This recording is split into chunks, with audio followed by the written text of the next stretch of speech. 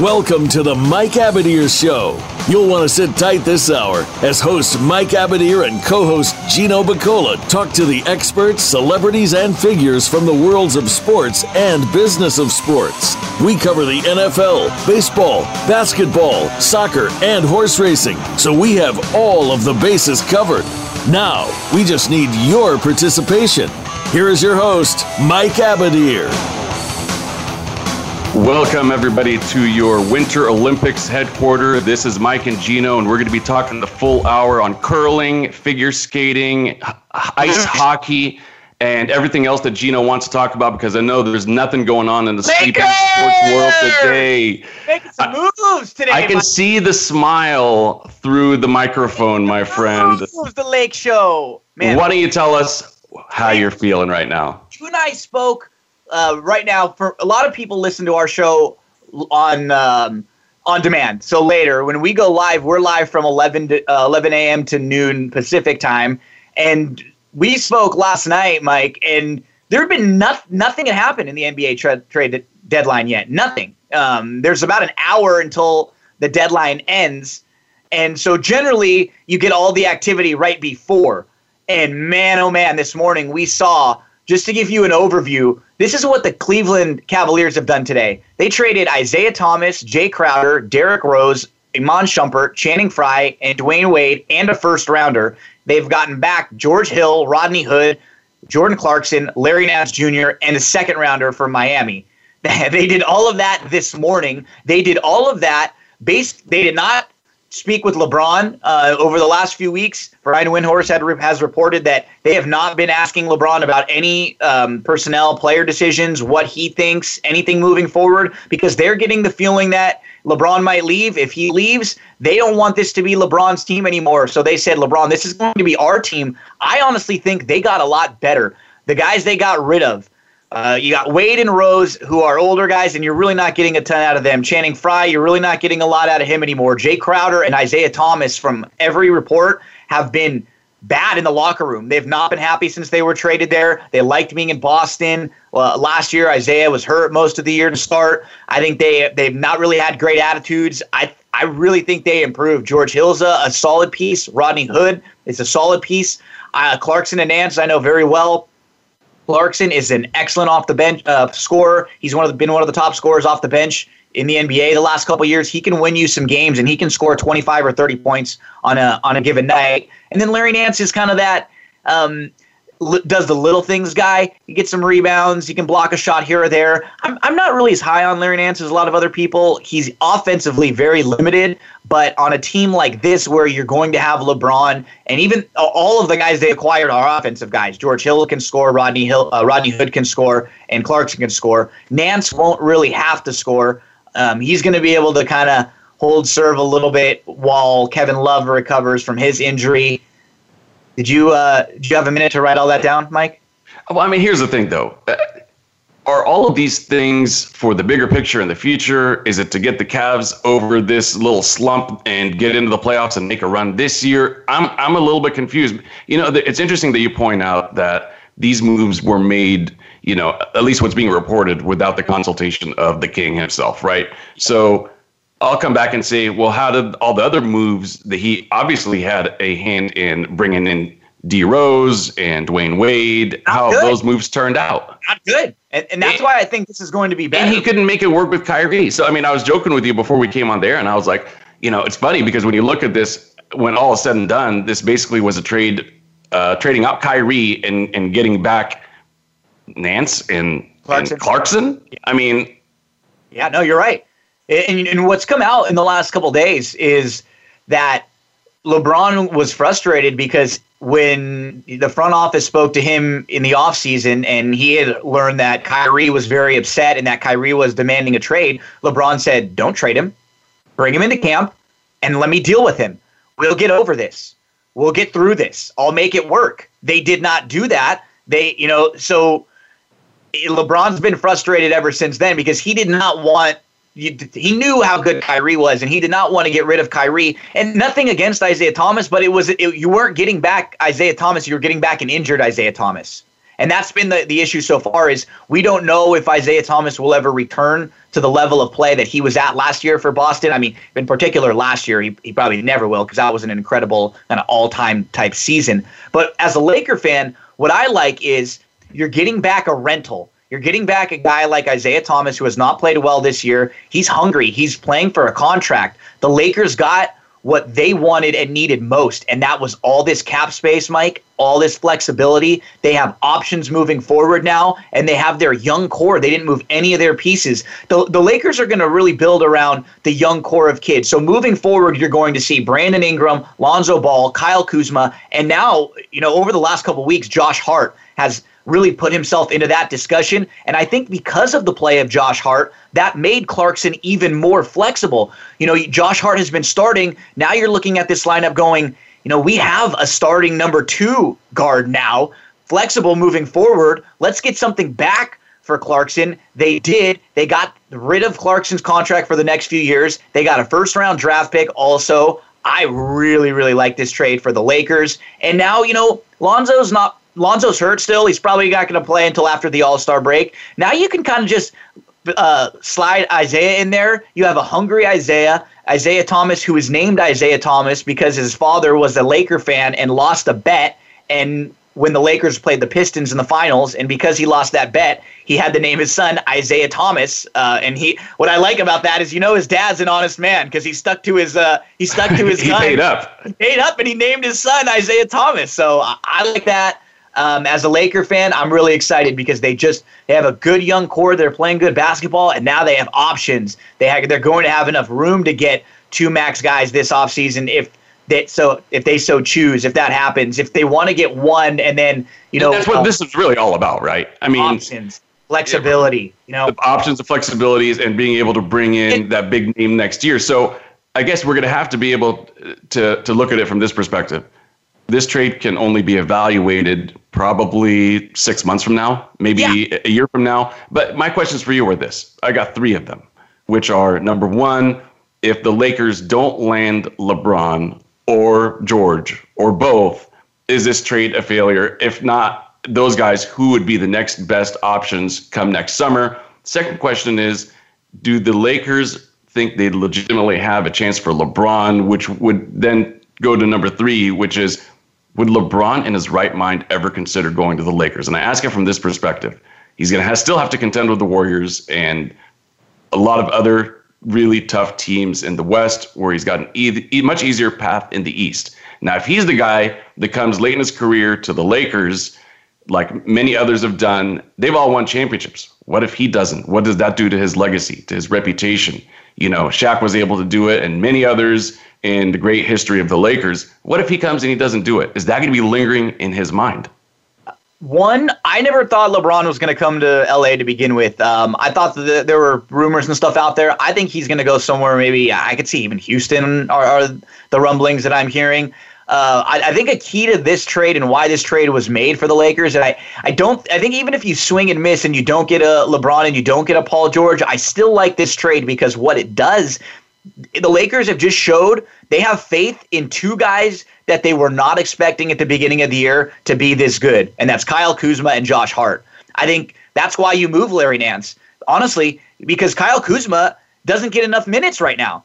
And you look at the way Josh Hart is playing and you say, you know what? We like Clarkson, but now we're getting back another first-round pick. We have another asset now, and now we have space. So maybe we don't get a big name free agent, but then maybe we can kind of take a swing on the next tier guy. I don't know, a guy like Jabari Parker, who just got back from an injury. He's going to be, if he plays well, maybe he's a guy. What do you do with I think Capella is also going to be one. There's a lot. And then in a couple of years from now, you could take a big swing. But what's key, Mike, is that I think they're improving. They're really just putting the faith in this young core of guys now. Hey, Kuzma, we like you. We got some more time for you now. We just cleared some space, and now there's going to be some more minutes for you with Nance. Hey, Hart, we like you. We're going to do the same.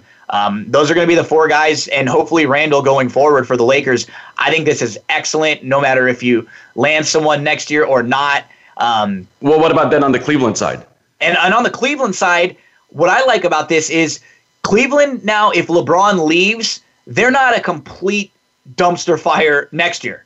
because they at least have some pieces in an Eastern Conference that isn't unbelievable. You at least have, a Kevin Love and the pieces that you got today. Clarkson, Hill, Hood are guys that might be able to hang around for you. And those are actual NBA players and rotation players. They're not, guys that are, past their prime. Let's be honest. Dwayne Wade, Derrick Rose, Jeff Green, those are guys that are getting a lot of rotation time. They were just past their prime, and they just really weren't a good fit in Cleveland. I think Cleveland did a really good job today. So will they make a run?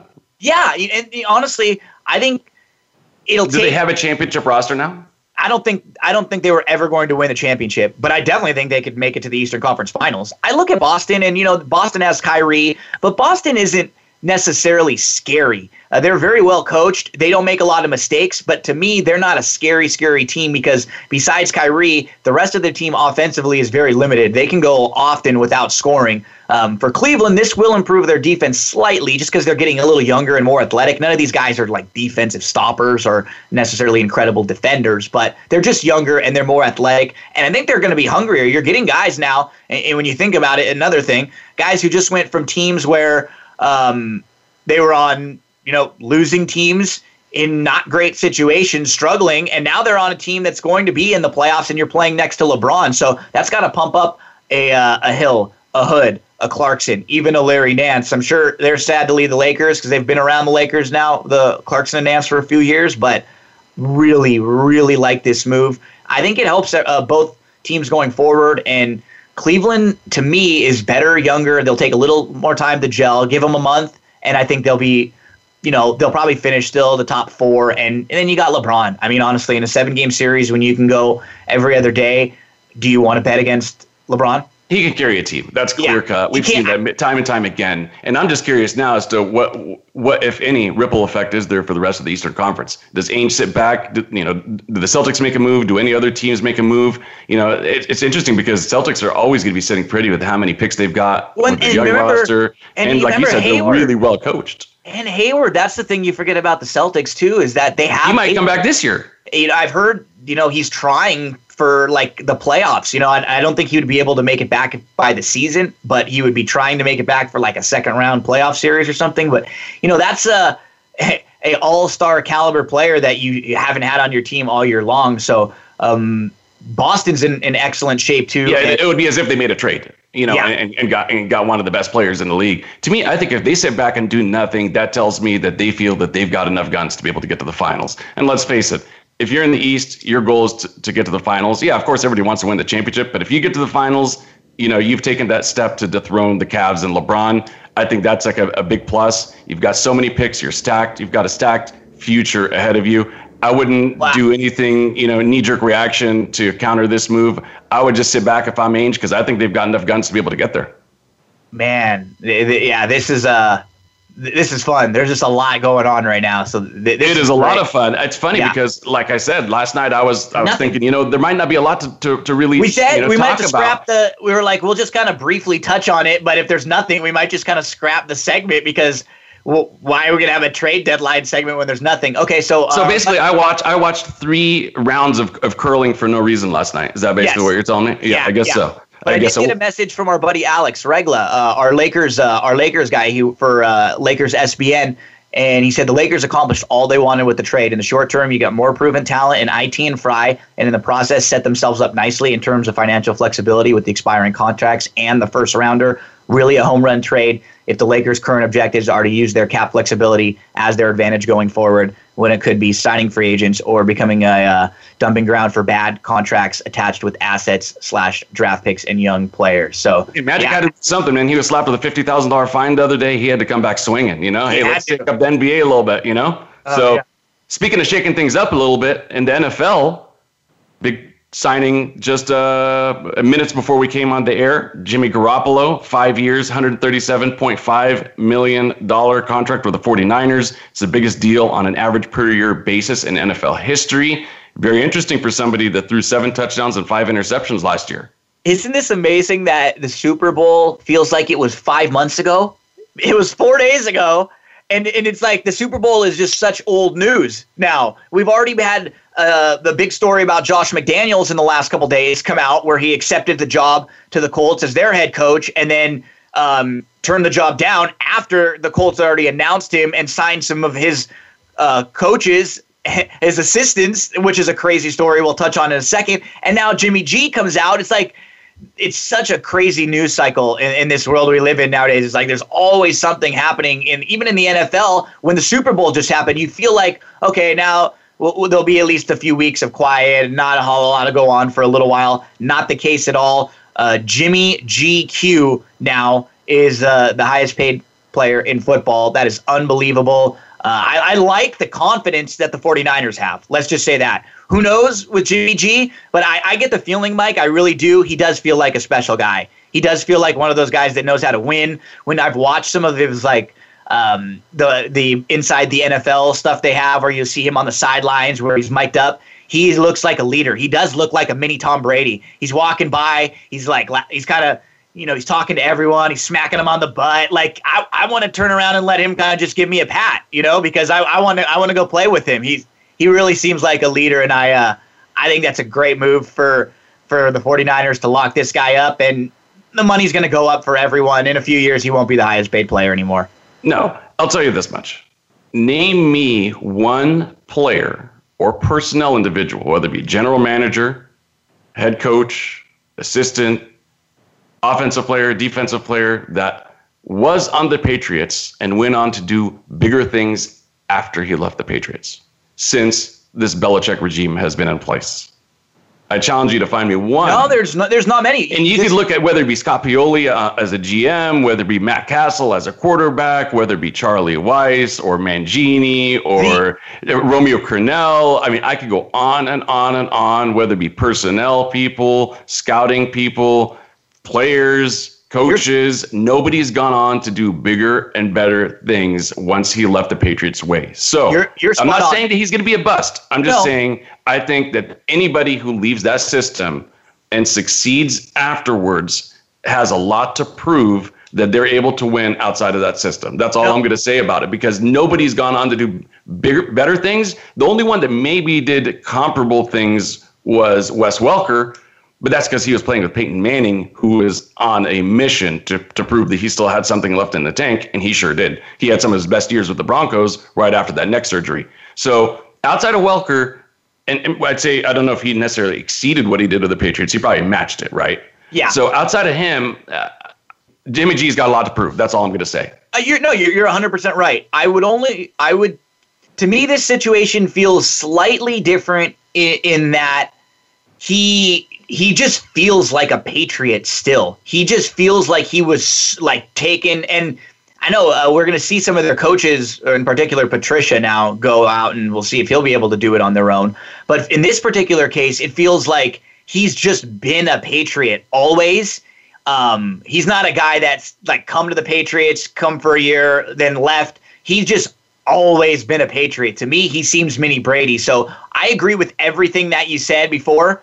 I definitely feel like this is going to be a different situation. And if I was a betting man, and I mean, I'm definitely not a betting man, Mike, that I would put my money on Jimmy G succeeding. I would. But I will say this, I would not bet on the 49ers this year, because I read that in some books, they're like 20-1 to win the Super Bowl, because so many people were high on them after the way they finished last year. So they're going to be better odds on them, or worse odds, depending on how you look at it. But I mean, there are lower odds on the 49ers than the Raiders, with Carr and Gruden and the team that was the trendy pick coming into last season. Yeah. And as we've seen, a lot of times the teams are able to find their way the year after everybody picks them. It's kind of what happened to Jacksonville, because I remember going into the 2016 season, a lot of people were high on Jacksonville. They didn't meet the expectations. It happened the year after. That could be the case with the Raiders. I'm banking on that being the case, because I do believe in Gruden and what he's going to do. Let's take a quick commercial break, Gino, and on the other side, we'll continue talking a little bit of NFL. Like, as you said the other day, put a bow on the season, tie it all up, talk about a little bit about the Super Bowl, get your impressions of the game, and segue into our first guest, Scott Shapiro of Brisnet, Bet America, and Twin Spires. So don't go anywhere. We will be right back.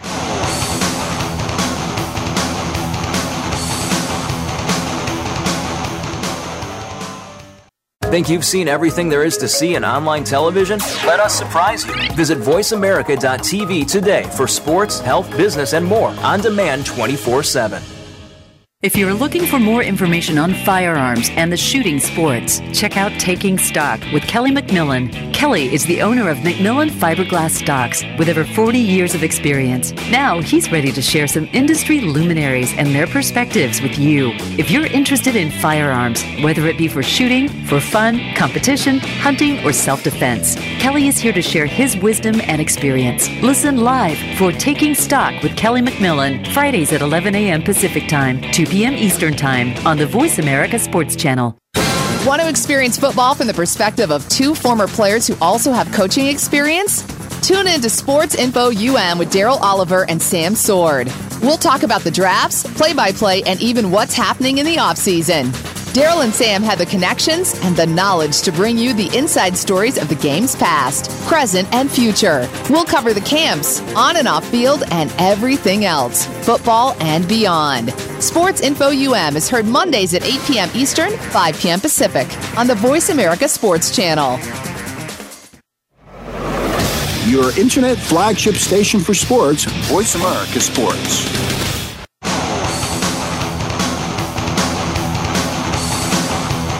This is the Mike Abadir Show. If you want to call in today, we can be reached at 1-888-346-9144. That's 1-888-346-9144. Or send an email to mike@themikeabadirshow.com. Now, back to this week's program. Welcome back, everybody. Before we broke for commercial, we were talking a little bit more about the NFL. And we want to talk a little bit about the Super Bowl and just kind of wrap things up as a season's ender. But before we do, we had a contest, a NFL playoff pick'em contest, and a lot of you guys were involved. It was a lot of fun. Definitely appreciate everybody that was a part of it. And we have a winner, and that is Win It for Wentz. Joe, is it Quillen? Is that how to pronounce his last name? Joe Quillen? Yeah, I think it's Quillen. But I know Joe's followed me for a while on like Facebook and Twitter. He used to interact when I was on TVG. And big horse racing fan too. Yeah, Joe's a big horse racing fan. He's a big Eagles fan. That's why he won that pool. He was riding the Eagles all the way. So congratulations to Joe. Joe, we got your information and we will contact you. We're going to set up.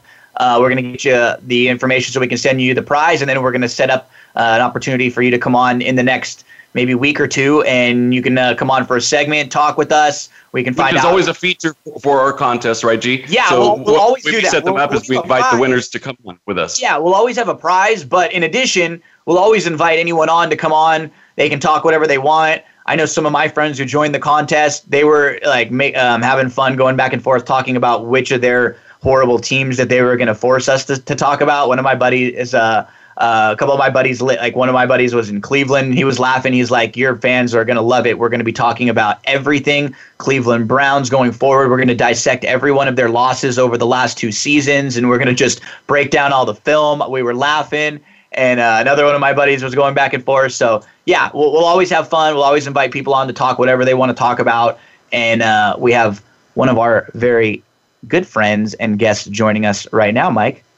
Yes, we do. And by the way, the Cleveland Browns are going to be something really special to talk about in the near future. I want everybody to remember that. Absolutely. They have talent. They have a ton exactly. They got some good young talent, a lot of new faces. We'll get into that a little bit more in a bit. But let's bring on our good friend, Scott Shapiro with Brisnet, Twin Spires, and most recently, Bet America. Good morning, Scott. How are you? Good morning, guys. Doing well. Looking forward to transitioning into some hoops and obviously horses with football being over. Yeah. Now, before we get your thoughts on the Super Bowl and get into some of the Derby preps, let me first ask you more of a personal question. So I saw on Twitter the other day that you announced that you're going to be relocating from Southern California to Kentucky. Congratulations on the move, first of all. I hope it's a tremendous success for you, but maybe give us a little bit of insight as to why you're making that move. Are you originally from that part of the country? And maybe give us a little bit about Scott. No, I figured that it's one of 40 states I haven't lived in yet, so I need to chalk another one off the bucket list of places to live for every 3. I seem to move every 3 So where are you years. originally from, Scott? I'm originally from South Jersey, near Philadelphia, so half the people I grew up with in the world right now are getting drunk on a Thursday afternoon, hopefully not messing with the city too much. And you ended up being a Giants guy or not a Philly guy? Is that what happened? I was this Eagle season ticket holder with my grandfather. The first 18 years of my life, went to every game when Reggie White, Randall Cunningham, those days. And then when the Andy Reid era came in, he disappointed me so much a couple times in those NFC Championship games, and I didn't live there anymore that I kind of just lost fandom. And with the NFL, I really don't have a team anymore. I just find myself rooting for what I need, both in terms of fantasy and some predicting of games. So, but I was an Eagle fan, and I'm really happy for. Despite, kind of the obnoxious fan base, there's a lot of people in the world that I'm really happy for this week. Gotcha. So you're going to Louisville then, right? I am going to Louisville for a couple of reasons. Some personal. Also, the company that I work for is located there. I could still work from California, but just think it's a good time. The cost of living there is obviously probably about a half of where I'm living now in Orange County, so that won't hurt. But you'll be living like a king. Yeah, exactly. I'm looking at places now, and they're 60% of what I pay now, and they're nicer. It's definitely going to be a nice change on that avenue, but I'll miss the weather and miss a lot of people for sure. But now you're at least going to be up close and personal with the heart of the horse racing industry. Yeah, it should be great, and I'll get to attend my first Kentucky Derby this year, and I assume everyone, for the near future, obviously working for the company and having a great event that close to home will definitely be cool. And I get to go to my third straight Breeders' Cup without having to fly to it, so it'll be nice. Well, that's why you make the big bucks, Scott, because that was a great transition, because that's what we want to really talk with the most with you today about is the Derby this year. Let's talk about some of the horses who we have seen run, some of these 3-year-olds and their trail to the Kentucky Derby. Last weekend, we saw four prep races that will have some impact on the Derby trail going forward. Over at Gulfstream, we saw the Swale and the Holy Bull. We saw the Withers at Aqueduct, and then the Bob Lewis here at Santa Anita. Let's kind of start here at Santa Anita, and we'll work our way backwards with the ones we just listed.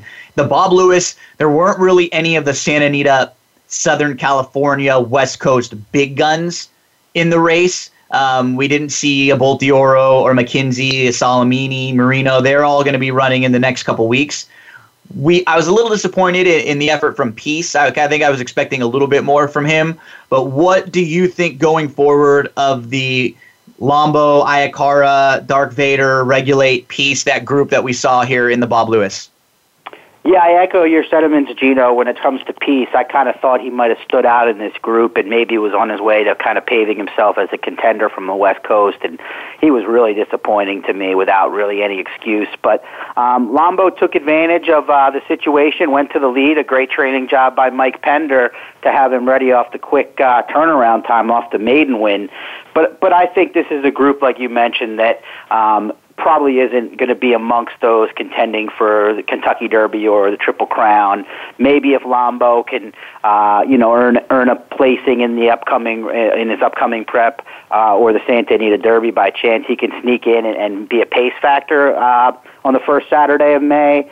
But I think what we saw was kind of a high level. It could have been a high level optional claiming event, really, for all that it was worth in terms of the Triple Crown picture.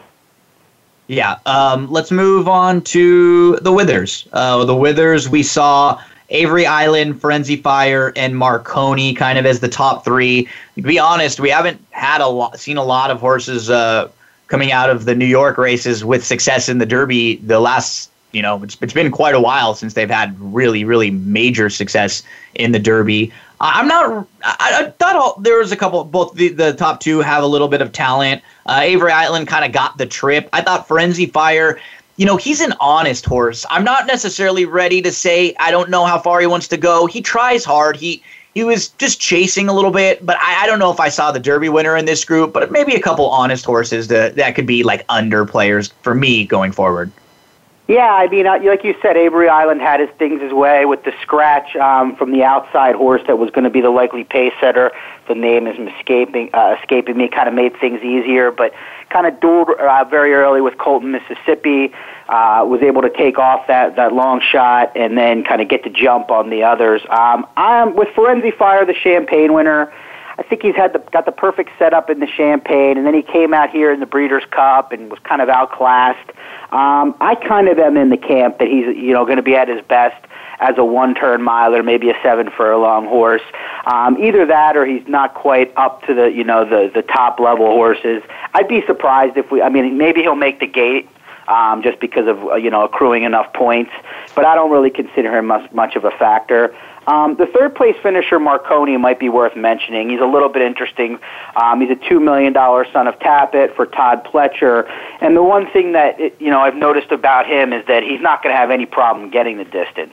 He's kind of a bit one pace thus far. He appears to still be learning, but maybe a horse to keep track of, and if he can accrue enough points, maybe the kind that can pick up the pieces at a price in Kentucky.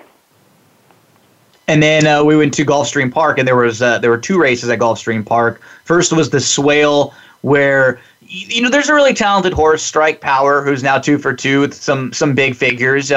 This is a horse who he did get a little tired late. He didn't really seem like he switched leads, but he does have talent, and at Gulfstream in particular, a horse like him with speed sometimes is a tough horse to beat. We saw Strike Power, Gotta Go, Diamond King, Tricks to Do. They were in the Swale. Moving forward, it looks like Strike Power is going to point to the Fountain of Youth. So we'll get a good idea, because it looks like in the Fountain of Youth, he'll probably hook up with Good Magic, kind of get a good idea where this horse will stand in his next start. Any thoughts on the Swale runners? Yeah, I mean, it's interesting. He's the one, Strike Power is the one horse to somewhat keep an eye out on, has speed, like you said, going to try the 2 turns in the Fountain of Youth next. Probably not a horse that is a 1.25 mile type, but Mark Hennig seems to be getting better stock of late and taking advantage of it, and took advantage of it with Strike Power at 4 to 5 in the Swale. But probably a horse that'll be better at one turn from at least what I've seen thus far. And then the Holy Bull was the last race of the past weekend. That was a 3-year-old kind of prep race. Audible was pretty impressive winning the race, and then he beat a trio of Dale Roman's trainees in Free Drop Billy, Tis Mischief, and Enticed. Enticed was the Kieran. So what do you think of that group going forward? Is any of them on your radar? In all honesty, I actually have Enticed in a fantasy league that I play in, and I thought that it was I thought it was an okay race for him. I really wasn't expecting a monster effort. I would have liked to see him kind of finish a little closer. I think he'll step forward next time. I think it's kind of too early to give up on him. I like the fact that he's got to win at Churchill, but Audible was impressive. And I think Free Drop Billy, Tis Mischief, to me, this was a group where you might see these horses kind of all go their separate ways and maybe be competitive in future prep races. Yeah, I mean, Audible, what more can you say? I was not in an extremely, not in a perfect position, I should say, early on, kind of in tight, but stalked the early pace, and really, when asked, like a lot of these Todd Pletchers at Gulfstream on the far turn, when asked, kind of find another gear and pulled away, and the New York bred has done little wrong thus far, and I thought enough of them to move them into my to 4th from not being in my top 10 to 4th on my KentuckyDerby.com top 10. So definitely impressive. I think he's going to go right to the Florida Derby from what I'm understanding. So he's a horse that you have to definitely keep an eye on, and I expect him to take plenty of support in the Kentucky Derby future wager pool coming up this weekend. I also thought Free Drop Billy was worth keeping an eye on and not giving up on. First race off the bench, showed he was competitive outside of the Breeders' Cup, with the top 2-year-olds. And I thought he put in a good effort. I mean, Audible obviously was much better, but I thought it was something to build off of, and obviously a horse you'll get a better price on both in future pools and moving forward because he didn't win the race. In terms of the others, Enticed, to me, I was never a true believer, but I did not see enough to be, like you said, to totally, toss him from my thoughts now. I just wonder if he'll move forward off the 2-year-old campaign in that last effort, or if we've seen the best of him. And I was a little disappointed in the Romans runners outside of Free Drop Billy, but maybe his runner in the Sam F. Davis will turn things around. Hollywood Star. So we'll see. You're doing a great job. I was just going to ask you because I was reading your write-up a little bit. So kind of give us your overall thoughts on the Sam F. Davis this weekend, because you did a little analysis and you have a couple wagers there. And one thing I really like what you do, Scott, is I try to do this too, is when you post a wager, you give your line. I like this horse at like 5 or 6 to 1. I like this horse at this price, because when you give wagers out early, a lot of things will change, some scratches, the weather, things can happen, and horses will get overbet. Sometimes there'll be better prices, and I like the fact that you do that, because I think as gamblers, that's what you have to do. You have to have your line sometimes where you just say, okay, you know what, this horse, even if he wins or she wins, it's just not value here. Absolutely. That's something that I like to do, and been, when I first, you don't, there's not every situation doesn't allow you to do it as a public handicapper or an analyst, but when possible, it's nice. And thanks for reading the piece and pointing it out. It's up on betamerica.com. And, the clear one to beat in that race, Gino, is Catholic Boy, who I have number 6 on my Derby list off of a really nice victory last year to close the year in the Grade 2 Remsen. Jonathan Thomas might not be as well known as some of the other top trainers on the Derby trail, but this guy can train. He wins at a high percentage everywhere he goes. And this horse, I thought this horse might just be a turf horse, and he really moved forward in the Remsen. He's going to be a short price, and my concern with him is that if Thomas is really thinking Derby, that there is very little chance that this horse is going to be fully cranked first race off a 2-month layoff. I would expect him to kind of hope to get a lot out of the race and have him ready for the big prep up next. So at a short price, I'm going to take a shot against him with a horse named Vouch, number 7, for the Red Hot Arnaud de la Cour barn. This horse is, I believe, 8 to 1 on the morning line, was extremely impressive in a wire-to-wire victory at Laurel in October, and then ran pretty well in that Remsen I mentioned, again, Catholic Boy, where he faced winners for the first time. I think he's going to be on or right off the pace, and I think the value is right. But overall, the Sam F. Davis came up solid. You have a couple. You have Vino Rosso for Todd Pletcher and Rapoli Stable. You have the aforementioned Hollywood Star, and then Catholic Boy. So it should be a fun race, but a lighter weekend on the Derby scene compared to last week. Scott, am I being a little bit unfair to say that so far I'm really not wowed by any of these runners that we're talking about? In years past, there's always been a horse that just kind of stood out to me, and maybe it's because of my West Coast bias being out here and watching this circuit a little bit more closely. But early on, I knew California Chrome was going to be really, really tough. American Pharoah the same. Even the same can be said for Nyquist. I even saw some things. I'll have another. I mean, obviously, we're talking about some legendary horses there, but I still contend that the road to the Derby still comes through the West Coast until somebody can consistently take down Baffert and Company, and even Doug O'Neill. Well, and Scott, it looks like this year it's probably going to be the San Felipe, where we'll get to see some of the big guns on the West Coast, because right now it looks like Bolt d'Oro, Solomini, and McKinsey are pointing there. So those would be the horses that we know that are proven, that have already been very good for a few months now, and they might all hook up in the San Felipe. Maybe they'll go their separate ways, but they're, I think, pointing to that race at least right now. We're going to see Marino, who's been very good, and Sporting Chance hook up in the Southwest. And then this weekend, we'll also see another couple of Baffert runners. We'll see Axeman, who is also really, really good in the San Vicente. Yeah, the San Felipe does look like the key race. Bolt d'Oro now pointing there after kind of the hiccup in that left them out of competing this weekend in the San Vicente, which was supposed to be his return race. And it sounds like McKinsey is going to go to the San Felipe. Solomini lost a little bit of time, spiked a fever. Not sure exactly what the deal is with him. He's never been a horse that I've considered kind of an elite horse. He's kind of that next tier, but he keeps running first or second. He's going to keep moving forward, and he's going to be in the starting gate So it's interesting. But back to your question, Mike, I think part of it might be there might not be that superstar, but a few of the classes that you or crops that you spoke of, California Chrome, Nyquist, to name a couple that come to mind. I would argue that their lack of depth, in part, not to take anything away from those Colts, but the lack of depth in those classes kind of led a little bit to them being so dominant as well. Whereas, fair point. Yep. Whereas now I think this is a somewhat deep crop. I mean, obviously good magic. The sky is the limit given the amount of money they spent, the way he finished in that race at Del Mar in the Breeders' Cup, and of course being trained by Chad Brown. I can't rule him out from being a star. But I think it's a fair statement to say that the rest of the crop may not have a star, at least as of yet.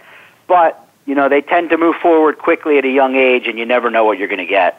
They sure do. And, with that said, I think each and every week we're going to see some progress, and we're going to formulate some stronger opinions, and it's going to be an exciting time, obviously, as we transition into March and really get into the heart of the 50-point races onto the 100-point races. We've got a few seconds left here. Gino and I were talking about it the other day. This may be a good time for us to maybe see if we can do perhaps a weekly feature or twice a month where we bring you on, recap the prior weeks and look ahead to the following weeks, especially since it's going to really get hot and heavy here pretty soon.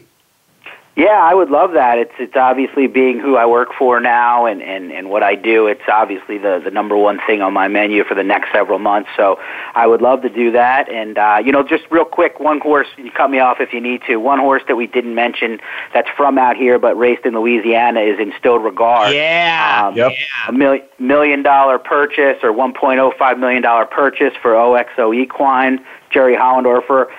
Never really saw the door shipped to Louisiana for a race outside of, I think he did it with Point Piper once in the last 5 years. But that horse was really impressive, has really moved forward since stretching out to 2 turns. You saw him in the Los Alamitos Cash Call Futurity, where he went toe-to-toe with McKenzie and Salamini. So I don't want to leave him out. And if you're playing in future wager pool number 2, if he's anywhere near the 30-1 morning line price, he might be worth diving in on. You'll want to play him before the Risen Star too, which he'll run in on the 17th, because if he wins that race, then his price is going to really go down. I have him on fantasy in my fantasy league too. He was one of the horses I spent the most on. I like his style too, Scott. He really sits the trip and he puts himself in a great spot. Let everybody know out there, where can we follow you, Scott, online, on Twitter, and we'll definitely be looking for more writing from you. Sounds good. Yeah, my Twitter account is @ScottShap34, and you can find my work at Brisnet.com. I do daily selections for the Southern California circuit and have a few handicapping articles up there a week, also on the TwinSpires.com blog. And then most recently I've started to be a feature writer for Bet America, where I'm covering more of the national scene as well as the Derby Trail and other things like that. So plenty of places. Good stuff. And before we let you go, quick question for you.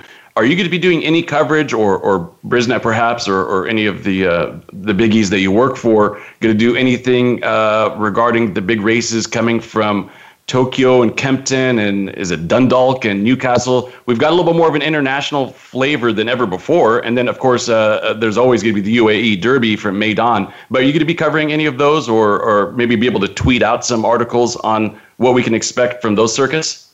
Yeah, I mean, I'll be following it, but it's far from my area of expertise. However, on TwinSpires.com, we have a really talented analyst that follows the European scene and does a great job in the Breeders' Cup races, and I'm sure we'll be doing similar for the Derby prospects. And her name's Kelly Riley. I would really highly recommend her work for both the Breeders' Cup when you don't know the Europeans, as well as the foreign invaders when we get to the Kentucky Derby. So that's because there's a greater emphasis on the foreigners than ever before. Yeah, it's pretty cool. I like the concept. I'm kind of hoping and kind of waiting to see how Mendelssohn, the winner of the Juvenile Turf, what they decide over there, Coolmore and them, because that's a wild card contender for the Derby. I mean, he ran so well that day, and I know they thought that dirt was in the cards. But I lean on Kelly for a lot of my knowledge of the European and foreign invaders, and I highly recommend following her work on Twin Spires. Good stuff. Excellent. We're up against Thanks, it, Scott. Thank you very, very much. Good luck with your move, and we'll be talking to you hopefully on a little bit more of a regular basis as we get hot and heavy into the Derby prep season. Everybody, please stay with us. We're going to be back with offensive lineman from the Cleveland Browns, Christian Schneider, in a brief moment. Stay right there.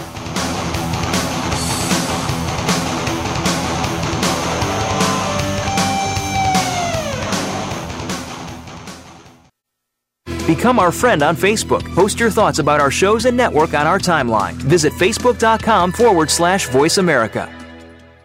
Okay, sports fans, here's your opportunity to discuss football, America's favorite sport. On an annual basis, millions of people attend, watch, and listen to football, both pro and college. Ray Ellis Sports, an internet talk radio show, was developed with the fan in mind. Join host, former Philadelphia Eagles and Cleveland Browns strong safety Ray Ellis on Voice America Sports every Tuesday at 1 p.m. Pacific for exciting, interactive football discussions from the fans' perspective. Tune in every Tuesday at 1 p.m. Pacific to Ray Ellis Sports right here on the Voice America Network, and let's talk football. This week on The Revolution with Jim and Trav, we're diving into planning your 2018 outdoor adventures. Find out about prime DIY hunting opportunities across the country. Get the how-tos of applying for tags and listen for advice from the pros who hunt full-time. Joining us is Kevin Steele, host of Peterson's Hunting Adventures, Jeremy Millette with Silencer Shop, Mrs. Bunny, and more. It's presented by Outdoor Channel, Sportsman Channel, World Fishing Network, and My Outdoor TV. Friday afternoons at 1 Pacific Time on the Voice America Sports Channel. Your internet flagship station for sports, Voice America Sports.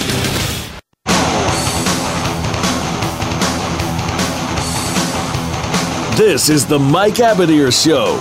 If you want to call in today, we can be reached at 1-888-346-9144. That's 1-888-346-9144. Or send an email to mike@themikeabadirshow.com. Now, back to this week's program. Welcome back, everybody. Mike and Gino going to be joined by our next guest, who is an offensive lineman from the Cleveland Browns. We don't want to talk 2017 Cleveland Browns. We want to talk moving forward Cleveland Browns. Cleveland Browns, who are on the rise. We are talking about Christian Schneider. Good morning, Christian. How are you? Good, Mike. How you guys doing? Thanks for having me on the show today.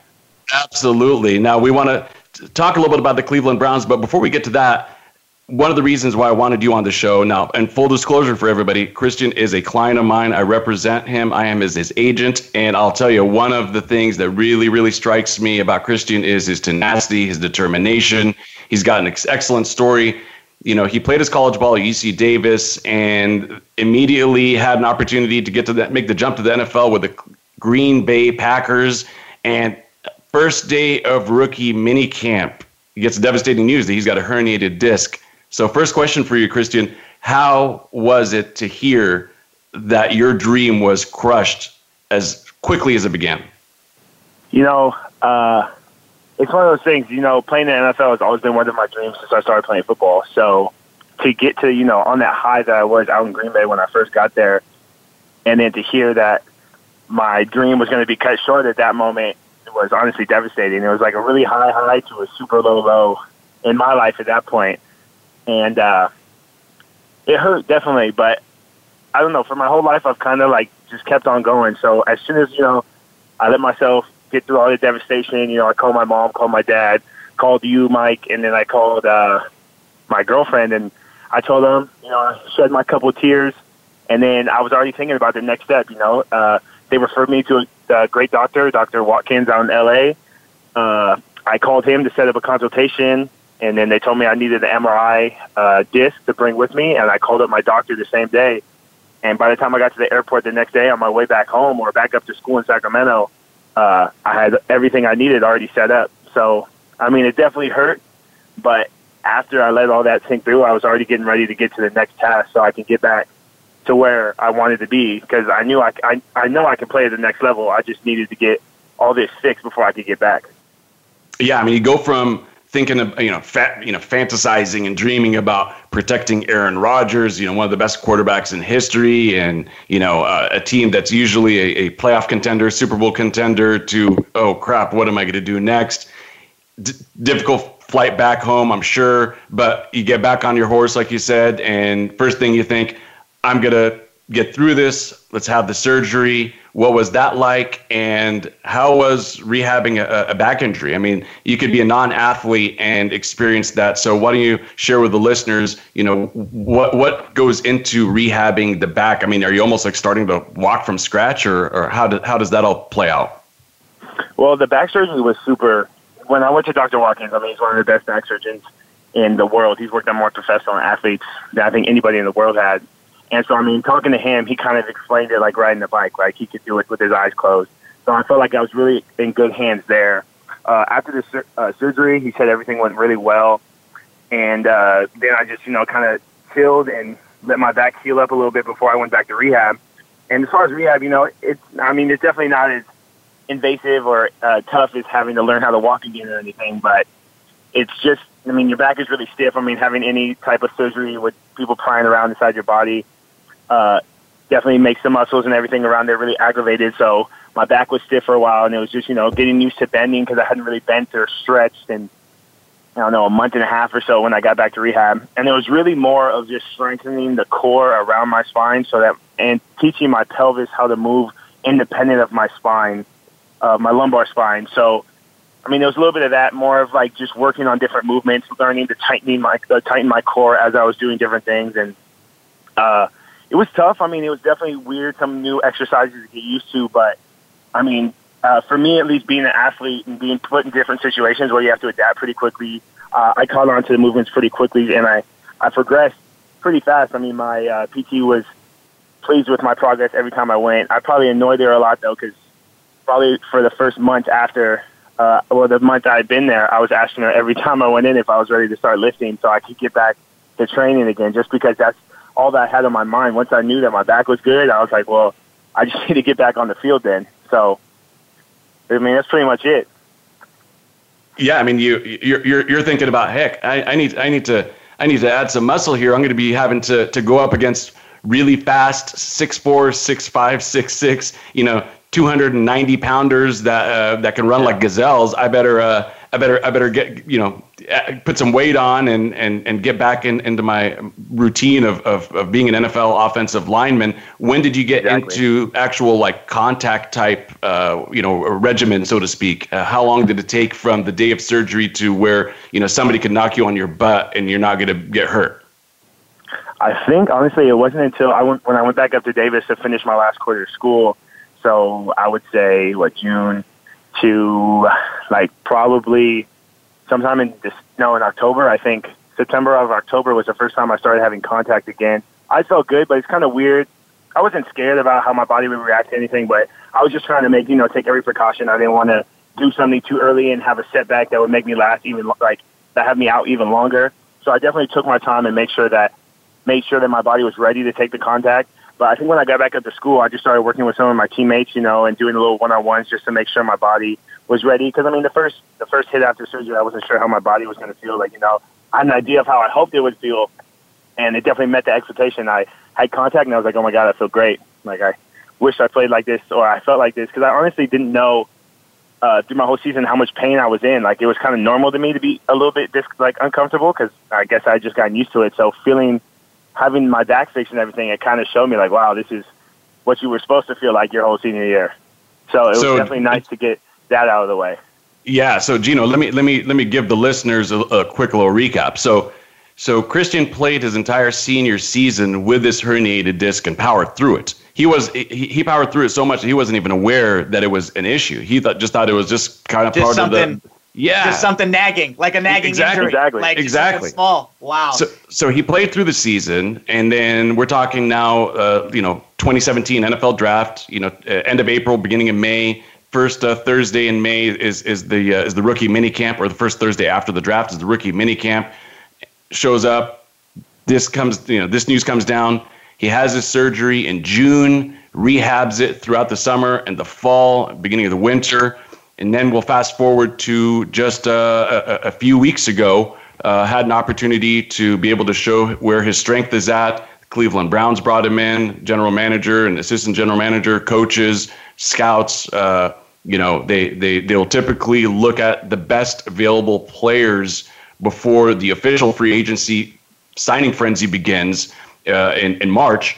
and they evaluated 3 players of different positions, or 4 players, I believe, of different positions, and Christian knocked it out of the park. And so moving forward, Christian, before you get the playbook, mentally speaking, where are you at in terms of, hey, we've got a big challenge ahead of us here with the Cleveland Browns. They haven't not been a winning organization in a while. Well, let me piggyback on that real quick with I wanted to kind of ask in the same light. It's got to kind of feel like this is a good spot for you as you coming in with this chip on your shoulder, wanting to prove yourself. This is a young team with a ton of talent that is kind of wanting to do the same thing as you are. No, definitely. I mean, this is, I feel like, a great place for me. First off, I mean, if Joe Thomas stays in the league, which I hope he does, I mean, to learn under Joe Thomas would be put me in an amazing situation. So I'm super excited for that opportunity.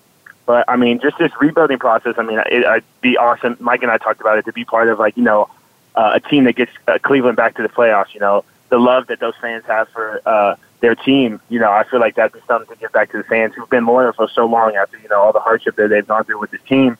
So I'm really blessed just to be in the situation. I mean, first and foremost, I'm really just blessed to be back in the NFL. I knew after the surgery it would be a lot tougher my second go-around to get back out there, just based off, the back surgery is kind of a big deal. Anytime you start talking about injuries with the back. So I'm just super thankful that I got the opportunity that, Elliot Wolf, who's now the assistant GM with the Browns, who was with Green Bay last year when I was out there, who kind of, got me a chance, gave me another chance to go out there and work out and show them what I had to offer. So I'm just, like I said, I'm just super blessed. I'm super excited just to get out there. I mean, right now I'm kind of just training like normal, trying to keep things as normal as possible, trying to get in touch with the offensive line coach just to see, what kind of things I can work on up until then. I've already talked to the strength coach to see what kind of program he has the guys on and the offensive linemen out there. So, I mean, I'm getting as prepared as I can just to get out there. But honestly, the hardest part is just kind of waiting because I want to be out there. I want to be with the team. You're ready to roll. Yeah, exactly. You're ready to roll. I've been waiting for this since, May 4th of last year when when I got sent back home. So, I mean. Well, Mike, we got to check his progress all throughout the year. We got to bring him on throughout. We're going to have a Cleveland Browns correspondent. Yep. And really excited to see how things move forward. I know I told you at the beginning, a couple of my friends were joking and saying that they were going to make us break down all of the losses of the Cleveland Browns game film in the last few years. We have a lot of Browns fans that are listening, and they'll be very excited to kind of hear you moving forward. So thanks, man. This was great. Absolutely. Christian, we got about a few seconds left. Why don't you tell everybody how they can follow you on social media? I have a Twitter. It's at Chris_Schneid. Instagram is just Christian_Schneider. I don't post too much, but I definitely try to post inspirational stuff. I'm really big on inspiration, especially that everything has in my back. I'm really big on positive mindsets and all that stuff. So you can find me on there. If you have any questions, I'm more than willing to chat with anybody. So absolutely, hit me up. Fantastic. Well, we're up against it here, so we got to let you go, Christian, but thank you very much. I can tell you firsthand, he's a great ball player and an even better human being. Cleveland's going to be very lucky. We thank you guys for tuning in to us, and we will see you next Thursday, same time, same place. Have a great sports weekend, everyone. Thanks for joining us this week for the Mike Abadir Show. Please tune in again next Thursday at 2 p.m. Eastern Time and 11 a.m. Pacific Time for another show with Mike and his co-host, Gino Bacola, on the Voice America Sports Channel. Have a great week.